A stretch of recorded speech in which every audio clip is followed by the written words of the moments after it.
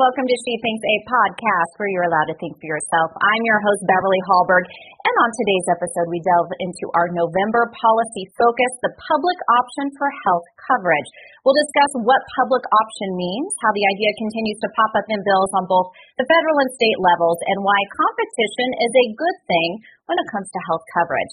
Hadley Heath Manning, the author of the Policy Focus, is with us today. But before we bring her on, a reminder for our podcast listeners that we've expanded to video, so just go to Independent Women's Forum's YouTube channel and subscribe. And of course, you can still listen to the podcast on iTunes, Google Play, Spotify, and Acast. And now you can see our guest, Hadley Heath Manning.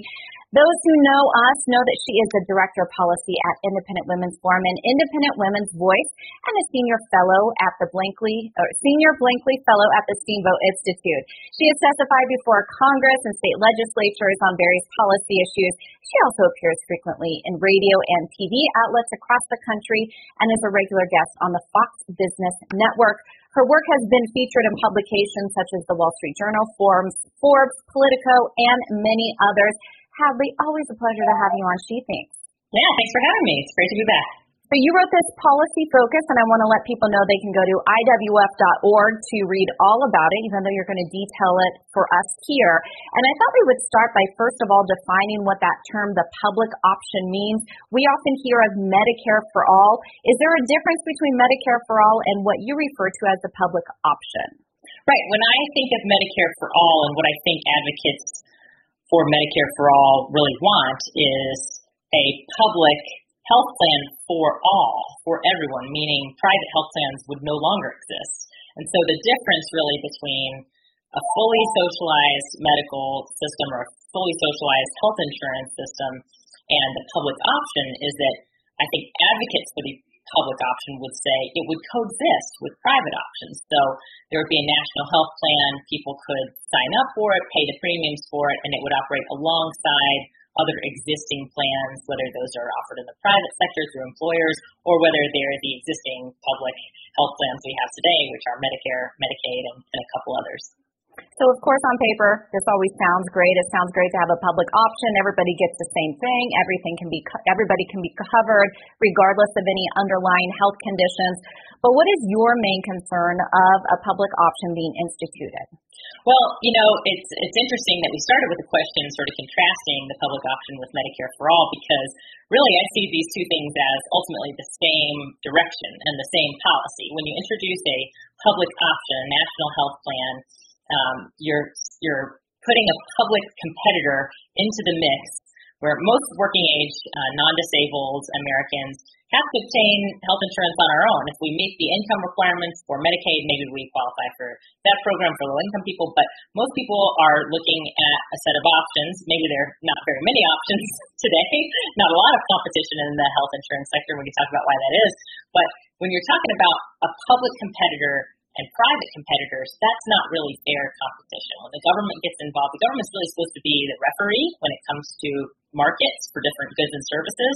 When the referee enters the game, what you have is subsidies and favor and, the government smiling upon the public option, where private options continue to face regulations, taxation, and, they don't get the same treatment. So ultimately, my fear about the public option is that it would become the only option. It would make it so that the existing private health insurance companies that are offering plans would cease to do that. And then people would not have a public option, they would just have the public health plan because it wouldn't be optional. When you have one entity paying all the bills for everybody's health care, then you do have single payer. That's the definition of single payer. And so, some Democrats and some progressives have been forthcoming about the fact that when they say they want a public option, they want to do that as a stepping stone to get to single payer. Some people aren't quite as honest about it, and they say, well, we could get on this roller coaster and stop halfway through and have public option without Medicare for all. I don't think that that's politically feasible, and I don't think it's realistic. Well, I'm glad you mentioned Medicare and Medicaid because I often hear a public option or a Medicare for all being sold as, well, people love Medicare, so we're just going to expand that. So if you're older and currently on Medicare, you're on Medicare Advantage, let's say, then you're going to love this. And so when it's sold that way, what do you say to people, those Americans who say, I like my Medicare, why wouldn't I want other people to be on this similar type of program? Yeah, sure, I get it. I mean, I feel like some people are just counting down the days until they're 65 and then they're Medicare eligible, in part because of the problems with our private health insurance system for people who aren't quite age eligible yet for Medicare. So we should focus on fixing those problems, first of all, for those of us who are not so close to being 65. But I understand why people like Medicare. I've got grandparents who are on Medicare. They love it. They've got Medicare Advantage plans, which ironically are sort of the private piece of Medicare. But when it comes to Medicare, really the problems lie beneath the surface. And when you start to look at this as sort of from the public policy perspective, you see that Medicare is something we pay into for our entire working lives. Everybody pays a payroll tax to put dollars into the Medicare trust fund. But when we reach retirement age, because we are living longer and because healthcare is so expensive at the end of life, because typically by that point in our lives we have some kind of chronic conditions that we're managing or we need expensive medications. Those dollars coming out of Medicare do not match the dollars that are currently going into the program. So we've got about $3 going out for every $1 going in terms of sort of the average couple over your working years. If you put $100,000 in Medicare, you get $300,000 in benefits. And so that's not a sustainable path, and it's not something that we could scale up for the entire population without making significant changes to the way that Medicare pays doctors and hospitals, and that's going to have serious repercussions. It's already starting to have some repercussions for Medicare beneficiaries today, and certainly we see this sort of phenomenon much more so in Medicaid. But it's a problem when you start to pay doctors and hospitals less for their services, especially in a world where they can't pass those costs on to private insurance companies. And I feel like something that we used to hear about, say, 5 years ago, was the fact that we need entitlement reform. So you would hear lumped into that Social Security reform, Medicare, being part of that, Medicaid. I don't hear as much anymore. There isn't that narrative that we are headed towards bankruptcy with these programs. Is it because we have so many other problems that this has been ignored? Because I don't feel like it's been a focus. Yeah, well, when we did talk about entitlement reform, it's funny, people used to use this expression about it. They'd say it's the third rail of American politics, right? Because it's really not a popular thing to talk about. People don't even like to talk about Medicare as an entitlement, but that's technically what it is in the public policy sense. People think that if you are a beneficiary of an entitlement, that somehow you have some entitled attitude. You don't have to have an entitled attitude just because you're legally due some benefits. So it's not bad to participate in an entitlement program, but I think that the way that we should approach reforming these programs is giving those beneficiaries who are already in the program more choice over how their dollars are spent. Choice and competition really are the keys to holding costs down when we have real choice and real competition among private actors in a marketplace that is fair. So that's really the direction we ought to go with entitlement reform. But, to answer your question, Beverly, I think it's just not politically popular to talk about entitlement reform. Republicans used to talk about it more. Paul Ryan used to talk about it. He got no thanks for that. He got depicted throwing grandma off a cliff in a political ad. And so when Republicans started talking about entitlement reform less, nobody was talking about it. Right. That's where we are today, yeah. Well, let's pick up on that word competition. Some people claim that having any type of competition within something as serious as medical coverage, as health coverage, is wrong, that there are winners and losers when it comes to competition, and we shouldn't be instituting that into a place where it concerns people's health. What do you say in reference to the idea of competition? Yeah, I mean, I think this question really gets at the heart of the debate, right? People who believe in Medicare for all, they'll typically come to the health policy discussion with sort of a principle that healthcare is a right. Healthcare is a human right, and therefore they believe that the government should be responsible for providing healthcare to everyone. And then on the other side of the debate, you have people like me who say, well, healthcare is not a right. It is a service. It is a commodity. It is the term that we use to really refer to any treatment, drug, doctor's visit that we consume. So we're consuming it. That said, it's not just any commodity. It's not a widget. It's not a TV screen. It's not something that I believe the government should have no role. I think we should have a guarantee in a society as rich as ours that people who have no means of obtaining health care on their own, we should have safety net programs for those people. But when you start to expand those safety net programs to include more and more people who could otherwise pay for these services on their own, then you're not only lowering the quality ultimately of goods and services that are available, but you're weakening the safety net because you're overloading it, and you've lost the whole concept of a safety net at that point. So that, I think, is really where there's a lot of tension, and that's really where the philosophical debate is when it comes to healthcare policy. And let's talk about what COVID has meant for our health coverage system. I think there have been a lot of pros as far as some regulations being rolled back. We have seen with telemedicine more ability for people to be able to visit their doctor virtually versus going into the office. Those are positive changes. But has there also been a push, since this has been a global pandemic, this has impacted everybody.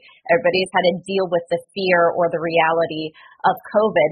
Has there been a bigger push to have some type of Medicare for all or public option for the entire country based on the fact that they can point to COVID and say, look, it affects everyone, so we do need a one-size-fits-all policy? Yeah, what we're seeing in terms of the push right now, the Affordable Care Act was passed in 2010, and there was a lot of discussion around that time. Was there going to be a public option included in the Affordable Care Act? But even among the Democrats who voted for that law in 2010, there wasn't enough consensus around a national health plan or a public option. So that was abandoned, some 11 years ago.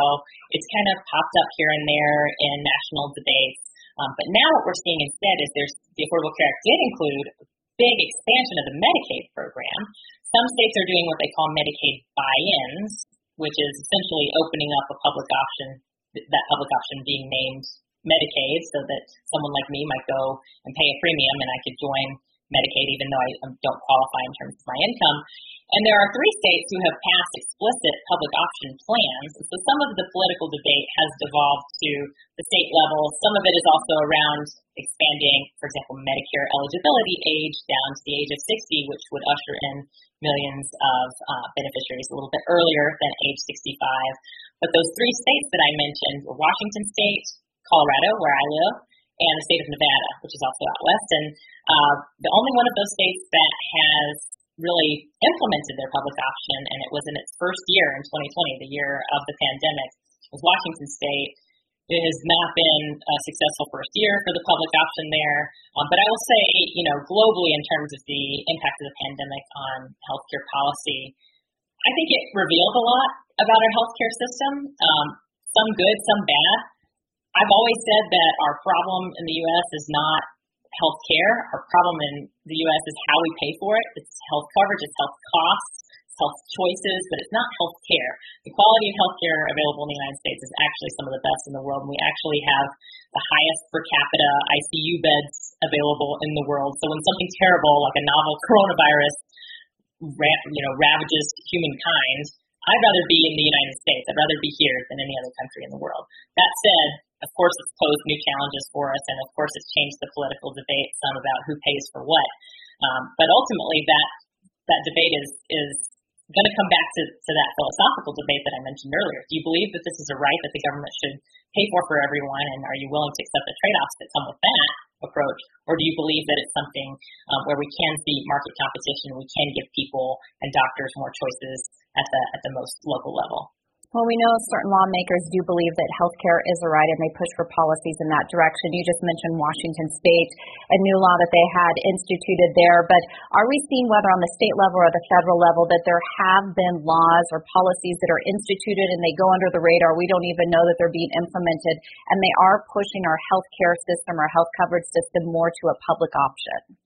Yes, I think so. I mean, for example, we talked a little bit about the Affordable Care Act. When the Affordable Care Act was passed, previous to its passage, there were 50 different state-level health insurance commissions that regulated health insurance, and they regulated what every health plan had to cover. If you were selling that insurance plan in that state, you had to comply with the insurance commission in that state. So the idea that we had some kind of wild, wild west in health insurance, that it was unregulated prior to the Affordable Care Act, simply isn't right. We added a layer of federal regulation to health plans when the ACA passed, but what we saw as a result of that was that many smaller health insurance companies dropped out of the market altogether. Sometimes insurance companies sell more than one type of product. They might sell health insurance, they might also sell property and casualty insurance. And some of them just looked at the Affordable Care Act and all the regulations and all of the things that they had to do to comply with that law, and they said, I I give up. I'm not going to participate in this. And so we saw some 90% decrease in the number of insurance carriers that were competing in the states on average. And so if you were someone who buys your health insurance outside of your employer, many, many people were faced with only one carrier operating in their exchange, which they established for people to buy health insurance. So if you've only got one private company offering you health insurance, you can't really say that competition is working out well for you. But I would say the whole reason that we got there in the first place was because the Affordable Care Act made it so difficult for especially small insurance carriers to continue to operate and continue to provide that accountability to some of the bigger players in the market and hold prices down.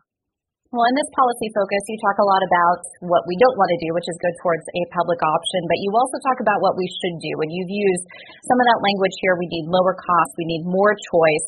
We need that through competition. So the question is, what is the answer? So we know the last time there was a push to try to get reforms in our healthcare system, trying to repeal and replace the Affordable Care Act. It failed. It failed in the Senate. And it seems like a lot of people are fearful to dip their toe in again because that was such a major loss for those who thought we needed healthcare reform in a different direction. So what do you see as possible and feasible solutions if the public option is the opposite of what we need to do? Right. So going back to that philosophical debate, if you do believe that healthcare is something that somebody's got to pay for, and that's the reality, then the question becomes, what's the most effective way to pay for this so that the number of people who can get the best, highest quality of healthcare is maximized? Because we all want our neighbors to have healthcare. It's just a question of how do we do it. And I think one of the biggest hurdles to good health policy in the U.S. is not just the political system, but it's actually our cultural expectations around healthcare and around how we pay for it. So many people have private health insurance, and since the Affordable Care Act, we've seen a reduction, for example, in some of the co-pays that we make around birth control is one example. Now people have first dollar coverage for their birth control pills. And when they go to the pharmacy and they pick up some medicine, they don't have to pay anything at the point of consumption. That probably feels really good. It feels like a benefit. The reality is we're still paying for those things in our health insurance premiums, which skyrocketed after the passage of the Affordable Care Act. And so I would just say if we're really going to talk seriously about reforming healthcare, we have to talk about what we want health insurance to be. Do we want it to be like insurance, like something that we pay for as a sort of a backstop against unexpected financial losses? That's what insurance is in every other context. That's not really how we treat health insurance in the U.S. We treat health insurance like a third party that's supposed to show up anytime we go to the doctor's office or show up anytime we purchase any kind of medicine and pay for what we consume. And so when we think of it that way, we're actually including a middleman in a lot of transactions where he's not necessary. And we've started to see some changes sort of, I would say, around the margins in our healthcare system where people are starting to do things like healthcare sharing ministry or like a direct primary care arrangement where you pay your doctor directly and he or she doesn't have to fiddle with, getting the health insurance company or Medicare or Medicaid to reimburse them for this. It's just a direct arrangement between you and a doctor. And I think a lot of our solutions lie on that path of innovation, and they lie sort of in the cultural and private creativity and innovation that Americans are, I think, known for throughout time. You can't really pass one big behemoth policy that's going to fit every person's individual needs and preferences. And so while I think that we've made some serious mistakes in federal health policy, I think it's also a mistake to expect that the federal government is ever going to solve this problem for all of us. The federal government can get out of the way for some of those other innovative solutions, but ultimately I think we have to change our thinking around how we expect our healthcare system to work. I mean, these are doctors and nurses who are working very hard. They've worked very hard throughout this whole pandemic. Many of them are feeling burned out, but their services have great value. Somebody's got to pay them. We can't say that we have a right to their services. We have to pay them. So the question is, how are we going to do it? Because their school bills were very expensive and should be based on what they do for us. So, no, it's a really important piece. Healthcare is still one of the most important issues that people in this country care about. So they should go to IWF.org to see this policy focus on a public option. Always great to have you on She Thinks. Hadley Heath Manning, thank you for joining us.